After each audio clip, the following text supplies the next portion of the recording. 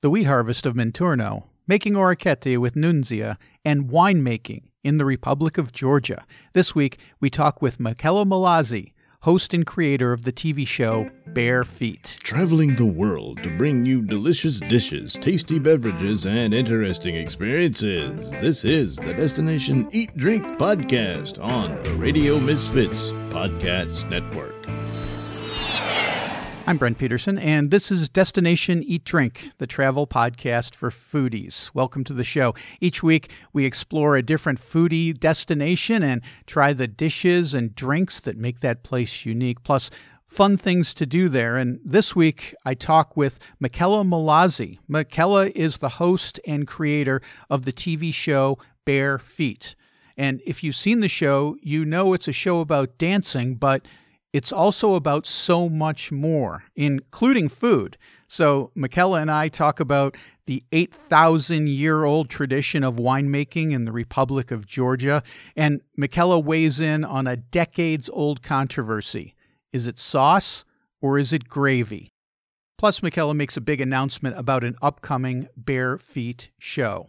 Now, Michela's show Bare Feet is in its third season, and I've been watching it since the first season and wanted to have her on the show for a while. So when I reached out to her and she agreed to be on the show, I was really excited, especially since this new season of Bare Feet features so many places that I really want to travel to.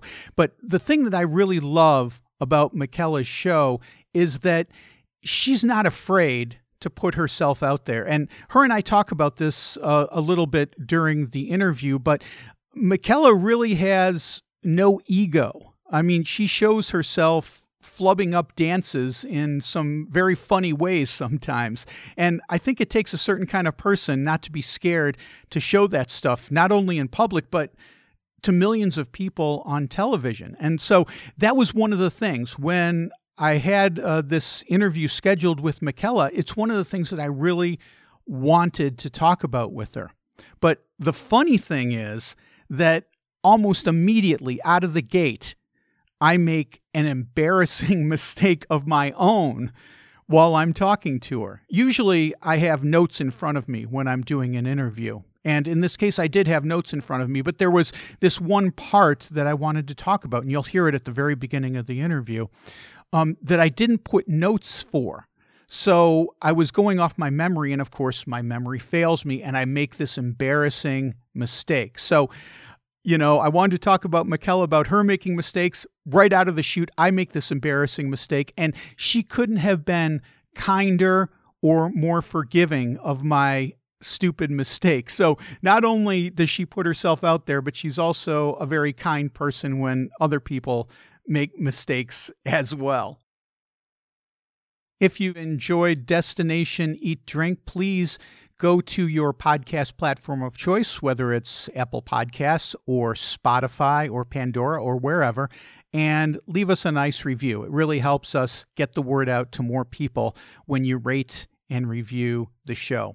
And all the stuff that we talk about in this interview, there are links to Michela's website and other things that we talk about in the show notes at radiomisfits.com. Just click on podcasts and the Destination Eat Drink podcast. Destination Eat Drink.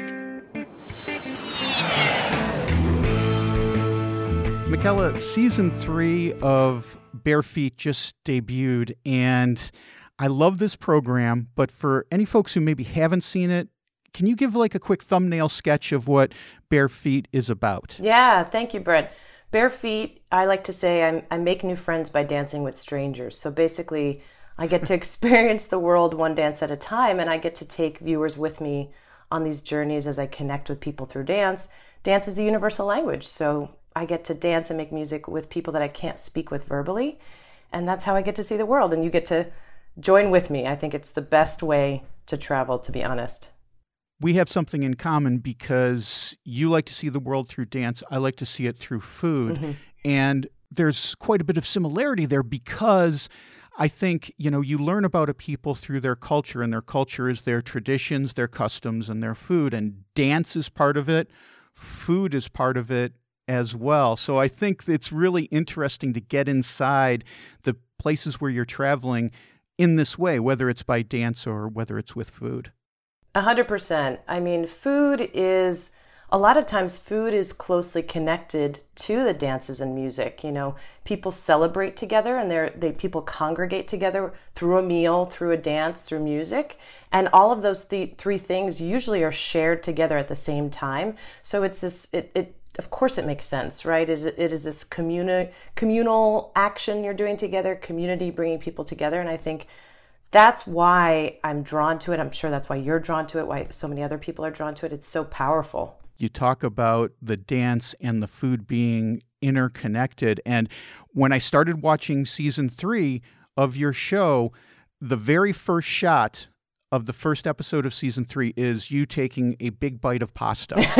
And at that moment I said, I'm going to love this season. This is going to be great. But awesome. you go to Puglia, Italy, one of my favorite places in the entire world. Mm-hmm. And the dance that you learned there definitely has something to do with the harvest. Puglia is known kind of as the breadbasket of Italy. For people who don't know where Puglia is, it's, if you picture Italy as a boot, it's the heel of the boot. Right. And they grow a lot of the durum wheat down there. They make unbelievable pasta. But the dance you learned had something to do with the harvest. Explain that. Well, actually, I think you're mixing up the two. And No, it's okay. My very first, and I love that you're bringing this up because Puglia, yes, it's about the harvest, but the dance specifically is about that community, about bringing people together, healing people. Pizzica, the dance that we did there is called La Pizzica, which is actually a healing dance. It's been done for hundreds and hundreds of years in some form or another around the world, but that concentration of La Pizzica is to rid your body of the venom of the spider. And when I say venom of the spider, I'm saying that in quotes, as depression, melancholy, especially for women. You know, women were very oppressed in southern Italy for hundreds of years. Right. So this dance was to rid that body of that depression. Now, I think what you're referring to is our very, very first episode of Bare Feet was shot in Minturno, Italy, which is my family's hometown. I come from a family of immigrants, and that centered around the Wheat Harvest Festival. You know what? You are right, Michaela, because when I was preparing for this interview, I was watching season 3, and then I said, I got to go back and watch some of these older episodes. And the Wheat Harvest one was the one you were talking about. And talk about that. So you talked about the one in Puglia, the spider dance.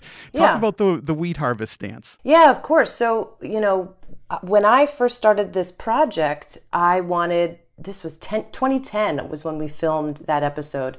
I didn't know anything about production, nothing about TV, but I knew I wanted to tell these stories of travel and dance because that's how I traveled for fun. And lucky for me, I come from a family of immigrants. My grandmother still lives in Italy.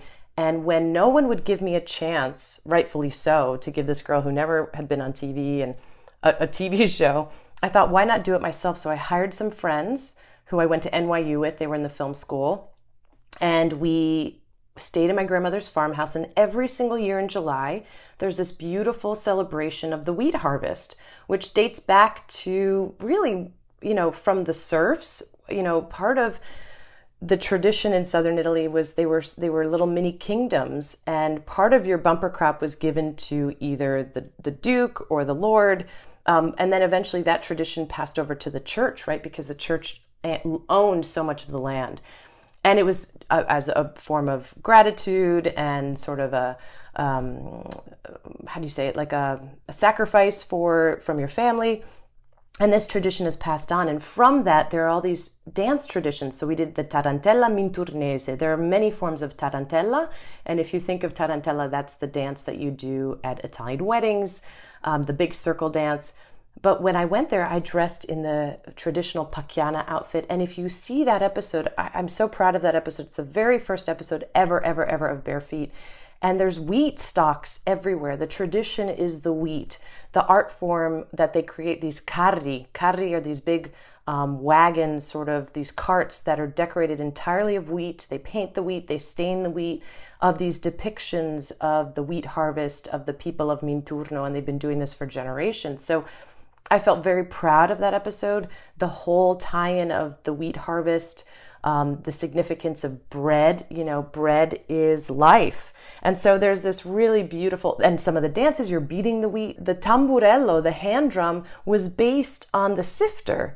So there's all these ties to food and dance and music. And like I said, when people would collect food, they'd be singing. So all of these singing traditions come from that. So yes, food, dance, music is so interconnected on so many different levels all across the world in different cultures. And this is just one example of that. So I'm grateful I was able to show my culture.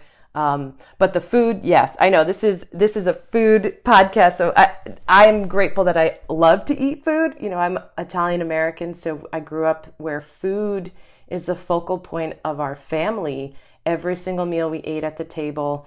My family, they cook every single meal. We never ate out as kids, mainly because we couldn't really afford it, but also because my family figured we'd eat better at home than if we did going out. And it was true. And my husband today, we both love to cook, and we cook traditional dishes passed down from my family. And it's just, I think I feel very lucky to have those food experiences growing up. I know a lot of people don't, so it's a real honor. You said your grandmother still lives in Italy, and that would mean that your parents were probably first generation coming over to the U.S. Was Italian spoken in your household growing up? Because it seems to me, to my ear, my Italian is probably kindergarten level, and it's deteriorated since then. Were they speaking Italian in the household? Because to my ear, it sounds like you're speaking fluent Italian when you visit these places in Italy. My parents were both born there in Minturno. They met here in the United States, actually. They spoke a dialect in the house. We spoke a dialect. My sister grew up with Italian as her first language and English second language. For me, I think I was shyer as a kid, funny enough. But hard to believe. Well, shy in the sense of speaking the language. I think everything else I made up for it. But I heard and spoke sometimes the dialect. And then when I got to university, I decided to take Italian, real Italian, and realized at that moment when I was about 19, 20 years old that my family wasn't speaking Italian. They were speaking a dialect. And I started learning proper Italian, and I studied abroad in Italy, and I would go back every summer. I would save as much money as I could to stay with my grandparents and travel as much as I could. That's where I really fell in love with travel, but also reconnected with my own culture on the Italian side, recognizing the Italian American experience is very different from an Italian experience, but then also learning the Italian language and really building up. I love my dialect. I think for me, that's my mother tongue of, when I hear someone on the subway speaking a dialect that's very similar to my family's, I'm like, my ear perks up and I want to start conversation with them and be like, where are you from? Are you by Naples or, Abruzzo or, we're not that far. And you can hear Roma. My father went to school in Rome, so he has sort of this Romano, Shoshara sort of accent. And then when he comes down back to Minturno, the Minturnese comes out, the Spignese. I mean, for anyone who knows these areas, they're only a couple kilometers away from each other, but they each have very particular ways of speaking. And so, yes, I speak Italian now. I definitely speak my dialect. I go back to Italy every year. This year I haven't gone yet because of COVID, obviously, but I'm very proud of my Italian heritage, of the culture that I grew up with, but I also, through this DNA season, I am so excited to share that, when people say, I'm 100% this, well, no, that's not true. And there are some amazing places that I went to, Morocco for one of them, and Uzbekistan, where we saw, I got very emotional in my Morocco episode. I saw people that looked like my father, my grandfather, my uncle. They looked just like my father's side of the family. In Uzbekistan, I was dancing with a woman who looked just like my mother's side of the family. So, and those are both Muslim countries. And it was just like this beautiful experience and connection with people that's what I wanted to show, is that you don't always know everything about where you come from, and it's wonderful to just connect with the world anyway. Let's go back to Puglia for just a moment, because you went to a really cool place, Bari, which is the industrial seaport town, and you visited Grandma Nunzia, who's kind of become like a internet sensation, an internet celebrity. I see videos on YouTube of people, walking to her place and, making pasta with her. But I don't want to spoil it. Talk about Grandma Nunzia. Yeah, so Nunzia, I actually met Nunzia when I was in Bari years ago, and she is this local celebrity. There's a little street called La Strada delle Orecchiette, the street of the orecchiette pasta. That's the one that's shaped like the ears. And until recently, I have to be honest, I think now they've been cracking down on the women, the older women of that street, because of, food code, health code regulations. But these are women that have been making orecchiette right outside their home on this little street. You can buy it from them and take it home and cook it. And it's this beautiful tradition of the pasta that comes from Bari, Barese. It's really a Barese pasta. And she's beautiful and she's wonderful. And you can meet her, you can meet her mother, you can meet all the other beautiful older women that are making these pasta. And I hope they are still able to do it. Now with COVID, I don't know what's going on. But even before that, there was an article in the Times, I think, that they were saying that they're doing this crackdown on that street. But she is this beautiful ambassador for Bari because she really loves what she does. She loves her culture. And she's speaking the Barese dialect, like sometimes it's really difficult for me to understand what she's saying, and then she'll jump into regular Italian, but it's a delicious pasta. And the beauty of it is the ear shape. It looks like a little cap. It cups the sauce. It cups whatever amazing juice and sauce that you're cooking it with, whether that's broccoli rabe and sausage, right? Usually I think they do orecchiette with broccoli rabe and sausage. That's kind of like the main dish. And it cups those little bits of sausage and broccoli rabe, and that's the beauty of that pasta, is it really captures it, and it's kind of like a little cup of it, and it's delicious, and I love it. And it would be such a shame if they were to shut down Nunzia, because it's just such a beautiful little tradition. I mean, health regulations, be damned as far as I'm, when it comes to this. She's been doing it for who knows how long, 60 years, whatever it is. Yeah. Nobody's got sick. Let's be reasonable about this. Yeah. I know. And if they do need to regulate it, fine, let's make it fair. Whatever needs to be done so that they just don't stop what they're doing, right? Let's make it so that it's still accessible. It's a piece of the culture that you're just then cutting off from the rest of the world.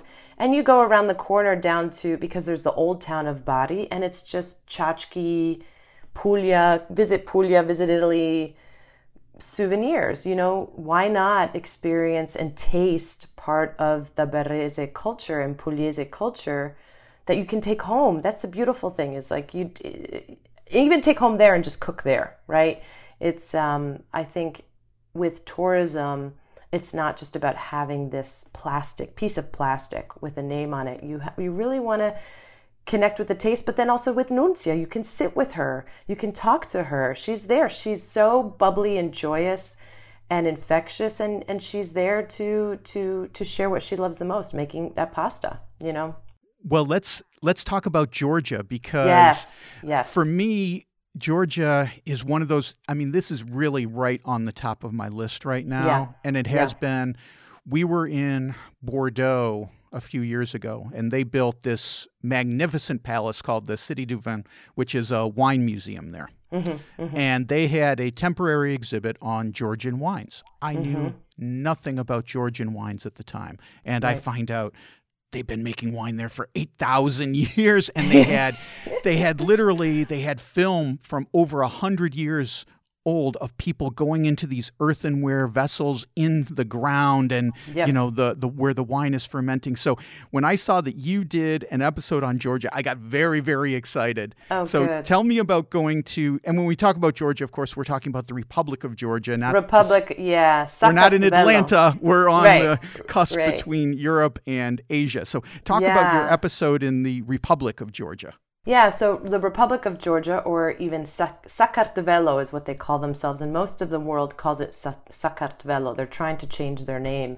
But Georgia, like you said, has this old tradition of winemaking.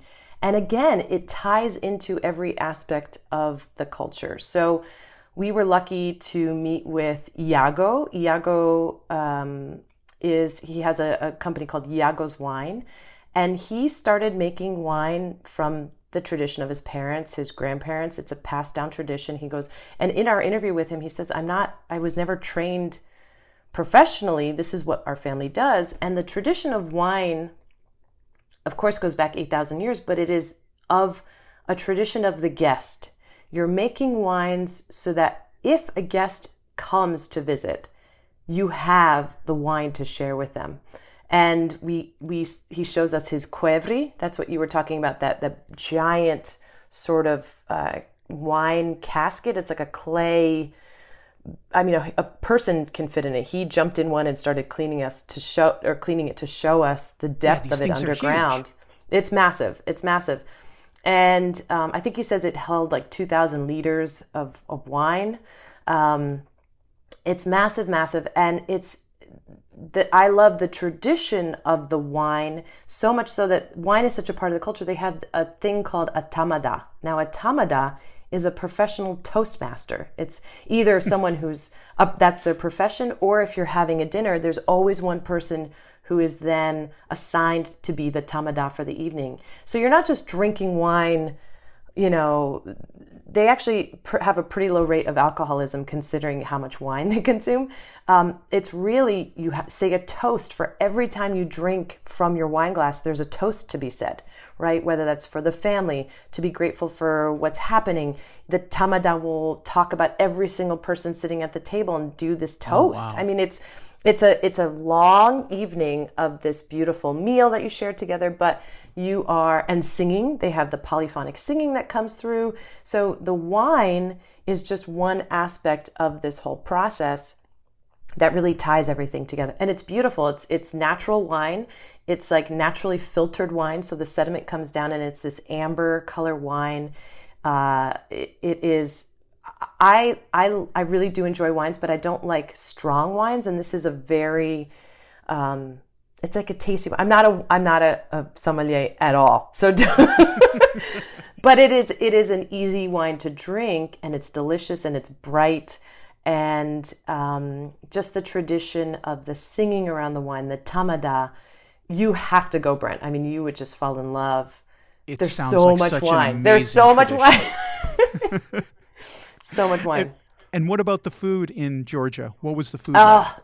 The food is incredible. You know, our show focuses on dance and music, and we get to eat in so many amazing places. So we have to really pick and choose what we're going to feature in the show. So for Georgia, because wine was such a strong part of the culture, we really focused on wine. But in every meal, I mean, the tomatoes were never anywhere else except for maybe Cyprus. Like the tomatoes were the reddest and juiciest tomatoes and sweet. And they have these pastes that they make. I can't really remember the name, but it's this base of a paste. It's like walnut paste. And then they add greens, maybe different greens or tomatoes or peppers. And so you have these pastes that are all different colors and there's these flavors, and they're kind of like a pate almost.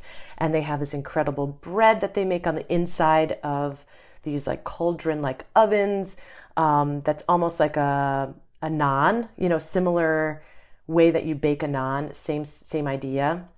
They have khachapuri, which is like that bread with cheese inside. I mean, we ate very well, very, very, very well. And we just didn't have time in our half-hour episode to show all of that. So let's talk a little bit about dance, because the one dance that I wanted to bring up is in your last, I think you're the last episode of the season in Uzbekistan. Yeah. You do what really impresses me, because I have zero dance ability, like my ability of dancing begins and ends with doing the pogo in a mosh pit. I mean, that's it. That's it. Hey, it's dancing. Maybe a little, you're dancing, right? That's all that matters. maybe a little fist pumping, and that's about it. Right. But in Uzbekistan, so this happens all throughout your show, but it especially struck me in the Uzbekistan where you just jump right in. Yeah. Like you're not rehearsing. I mean, you do rehearsal, but you don't have we don't do knowledge rehearsal of the dance beforehand. No. It's like you just jump in and there you are. And this Uzbekistan dance was not a simple dance. It was rather complex. Thank you. Explain, first of all, your mindset of doing that, because I think it takes a special kind of person, but the dance itself as well. But first, talk about your mindset. Yeah, it's so funny. That's the one. And for me, let me tell you my dance background. I grew up dancing my whole life. My parents started I'm so grateful for them supporting me in the arts, but they started putting me in dance classes as a kid because I just danced all the time. And my nickname as a little kid was Tutto Pepe, which means all pepper. Like I was just dancing all the time. So I have the vocabulary in my body, and I've always been a sort of the sponge of different styles of dances growing up. I love being a student of dance, right? I'm not the expert in any of this. I'm not the expert in the dances I'm learning. That's not my goal with Bare Feet. My goal is to connect with people and use the language of dance to create that common conversation, but also because I feel like I can speak that local language, right? I'm sort of this like polyglot of dance almost. And it's funny because the number one message I get from fans or questions I get from fans is like, how long did you have to dance with those people? Like, how are you learning these dances so quickly? You must go the day before and rehearse. And the answer is no, I never rehearse. And I think that's my superpower is, it really is. I think I really was able to make this show because I'm not hired. I'm the producer. I'm the creator of this show. Right. I found what I'm really good at and what I enjoy the most, and that's travel and dancing with people. Like I said, I make new friends by dancing with strangers. And I've realized that not a lot of people can do what I do, even professional dancers, right? And I think the main thing is I don't care if I mess up and look like an idiot. So that right there. That's such an interesting point, Michaela, because I remember in one episode, I can't remember which one it was, but you literally fell on your backside. Yeah. It was Scotland, I think it was. I slipped on the sword, maybe it was, for the Highland flank. Yeah, exactly. You slipped on the sword and you just bust out laughing. Yeah. Now, most people, their ego would say, you know what? Cut that out. I'm not going to show that. You show it and there's just a joy to it. Hey, I messed up and it was great. Thank you. I mean, I tried to play the bagpipes in Scotland and that was a massive fail. But I always tell my crew, and they know this about me, I want to show I'm not perfect. Travel isn't perfect, to the point of, we were in the Cook Islands and we're fishing for yellowfin tuna and I'm throwing up on the side of the boat. Ugh. And I wanted to, we didn't show the vomit or anything, but I wanted to show me getting sick because that's travel too. And I think going back to the conversation of learning those dances, I want people to realize, yes, I can pick these up fairly quickly. And I want people to see me fumbling a little bit because that's the reality of it. I'm not there to be a professional Bukhara dancer or Fergana dancer in Uzbekistan. I'm there to try it. I don't know how I do it, to be honest, but I sometimes my editors see my face. Like I make this face that's like concentrating really, really, really, really hard. I smile and, laugh because I'm screwing up sometimes, but my editor knows like, oh, that's the Michaela's like in the zone face. But I want them to capture all of that because I pick it up so quickly that it wouldn't make sense to film me after I learn it. Because then it's just fine. It's boring. It's like, fine, she's doing the dance. But it's the process of sharing that excitement. My excitement, I get so excited. I'm like a kid in a candy store. That's all real. The excitement of the people that's sharing it with me. Because what I love is they see this little girl and they're like, she can't do this. And then all of a sudden I try it and they're like, oh, she can. Let's give her more. Like you see that. They keep wanting to feed me more. And that's what I love about Bare Feet is people want to share something that they love so much about their culture, the dance and music, because they see how much I love it. And that it's this beautiful exchange of things that we're passionate about. So whether that's food for you, food and wine, for me, it's that dance. It's as if you find a way to travel the world or connect with people on something that's common ground, that's the message of this, right? Like I am obsessed with dancing and making music with people. And people can see that. That's real. Whether the cameras were on or not, I'd be doing this. This is how I travel. And when people say they want to have an authentic travel experience, what I ask them is, what do you love to do? What do you really care about? I love bird watching. I love, photography. I love, maybe it's like tequilas or something very specific. And it's like, all right, find the people that are doing that in those places that you're going and meet up with them. And it's this incredible connection because you have that common ground and it's something you're both passionate about. And I think that's the key to Bare Feet, and that's the key to how we can connect with people through travel. That's been my mission this whole time. I want to inspire people to travel differently. Doesn't necessarily mean they have to go and jump on stage on a tango show, that's scary. But I found my superpower. So it's like, find your superpower. Find that way that you can communicate with people, not just verbally. And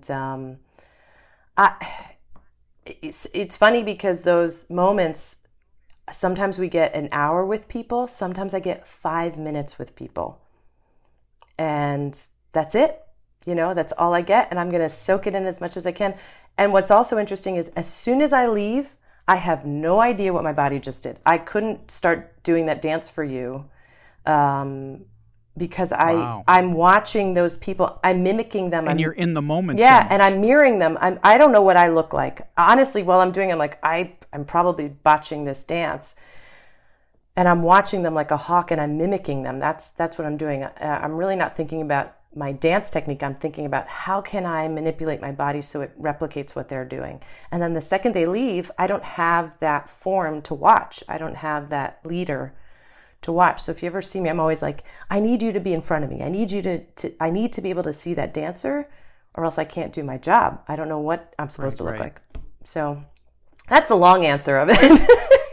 I love the joy and the, just jumping in aspect of it because you talk about being shy in certain ways, but also, it takes guts to put yourself out there with something that you don't know. So, yeah, and I think with other professional dancers, sorry to interrupt, but I think with other professional dancers and musicians, that's the dance is their profession, right? Dance has become my profession because of this, and I was a dance teacher for a number of years in New York City, but you don't want to screw up publicly, right?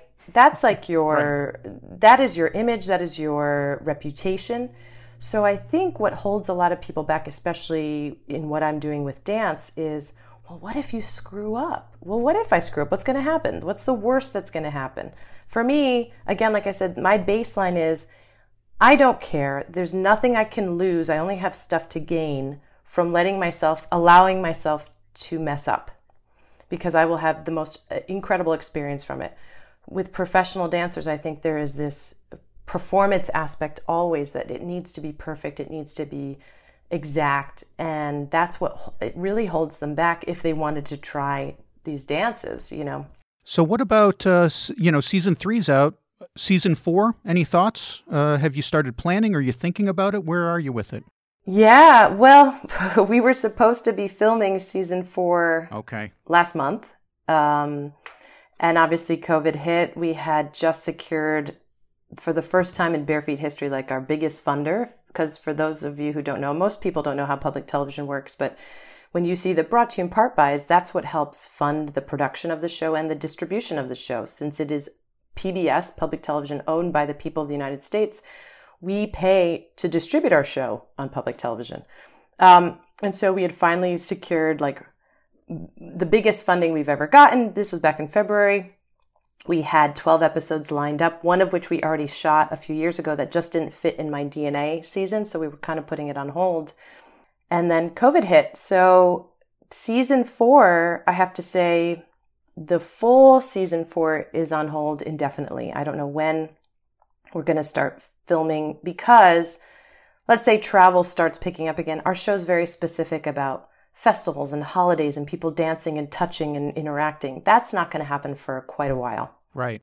And I've come to terms with that. You know, there's going to be a big pause. However, last month, I was thinking about that footage that we shot, and I'm not going to reveal what the destination is yet. Or maybe I will. You know what? Why not? We shot in the Guadalupe Islands during Carnival. Oh, wow. And that was going to be, one of the episodes for season 4. And I was thinking about this. I think we have enough footage for 2 episodes. And lo and behold, we do. 2 gorgeous episodes. And we're working on them right now. And we plan to release them come February for Carnival season in Black History Month, because the Guadalupe Islands are so connected to their African roots. And this was, you know, before these protests started happening, I had decided to do this. And now even more so, I feel like it's such an important story to share.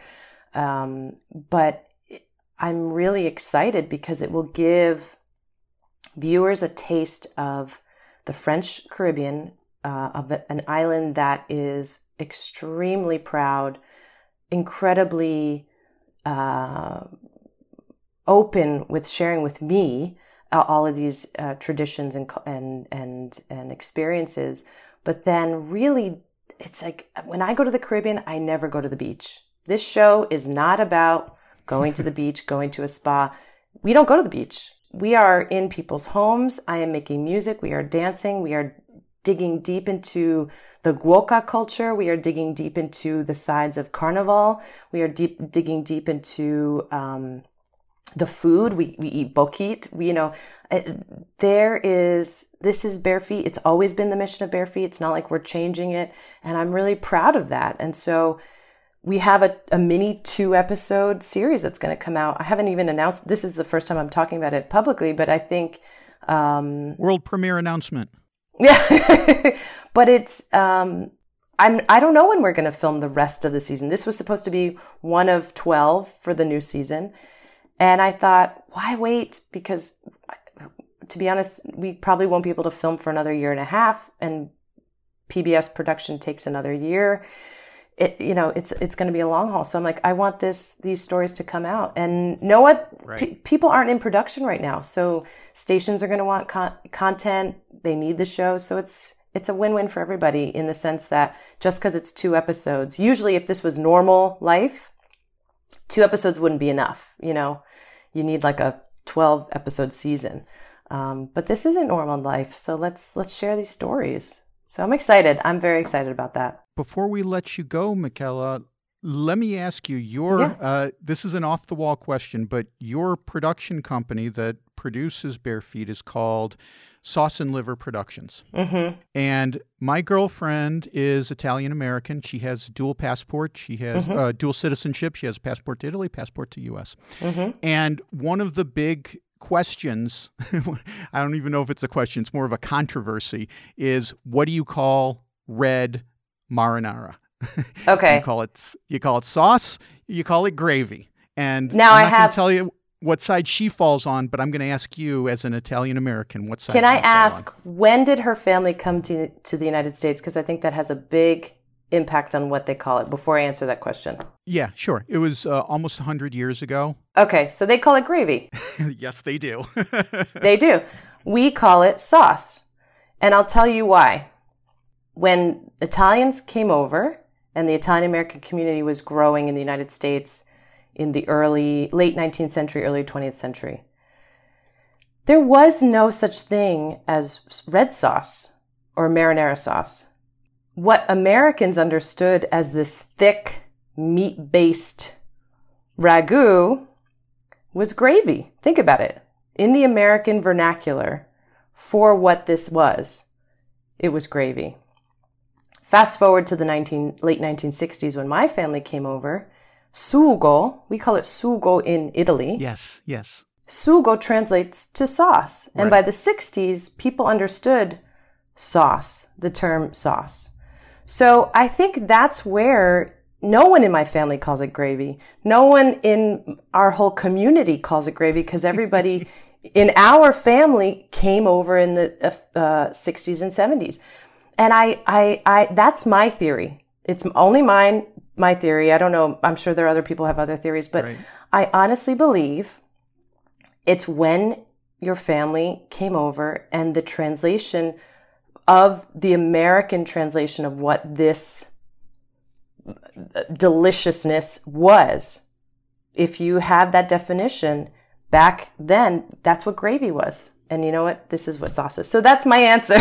Again, a long answer. Well, it's great for two reasons. One is I like your theory because when I come up with theories like this, I have all kinds of them, and I always call them my own personal crackpot theories because I'm the only one who has these theories about how things happen. But that's it. So that's your own personal crackpot theory. But I also think, and calling crackpot theory, I'm not being dismissive at all, Right. just being funny. Right. But this is the first time I've ever heard a cogent explanation of why this could have possibly happened this way, because it launches 1,000 arguments. Oh my gosh, I know. Amongst people, no, gravy is brown. No, this is what it's always been called. So now I have a little bit of ammunition in my non-Italian American pocket that I can kind of pull out and say, well, Michaela says.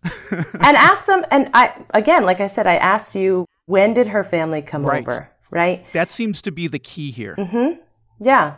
Because I know all of my Brooklyn friends that are Italian American, they call it gravy. Right. Right? I know that. They call it gravy because that's what it was called. So I think everything has to be considered in context. Everything has to be considered in context, really. It's just like, because I've had this, it's not an argument. It's really, I've seen the quote unquote argument over and over again. It's like, we're talking about the exact same thing. There's no reason to get upset over it, But does it taste good? Let's hope yours tastes as good as ours, because that's the real argument, right? Whose is better? Exactly. Whose grandma made the best gravy/sauce on Sunday? That's the important question. Exactly. Well, it's been great talking to you, and Michaela Mallozzi. We'll look forward to checking out season 3 on Amazon Prime, on PBS. Everyone should check out all of these shows, and we'll look forward to seeing you on TV and on the dance floor. Thank you so much, Brent. Grazie mille, grazie. Okay, there you go. Michaela Mallozzi of Bare Feet. I can't tell you how many arguments I've either observed or participated in where the subject was sauce versus gravy. This is the very first time. And it's been decades that I've heard this debate going on of sauce versus gravy, but this is the very first time that I've heard an actual explanation as to why it's sauce versus why some people call it gravy. So there you go. Michaela Mallozzi has the info on sauce versus gravy. That's going to be it for this episode of Destination Eat Drink. And next week, we are going to be visiting Spain. Even though you can't visit Spain in person right now at this very moment, I'll be talking to someone who can personally take you to Spain for a virtual foodie experience.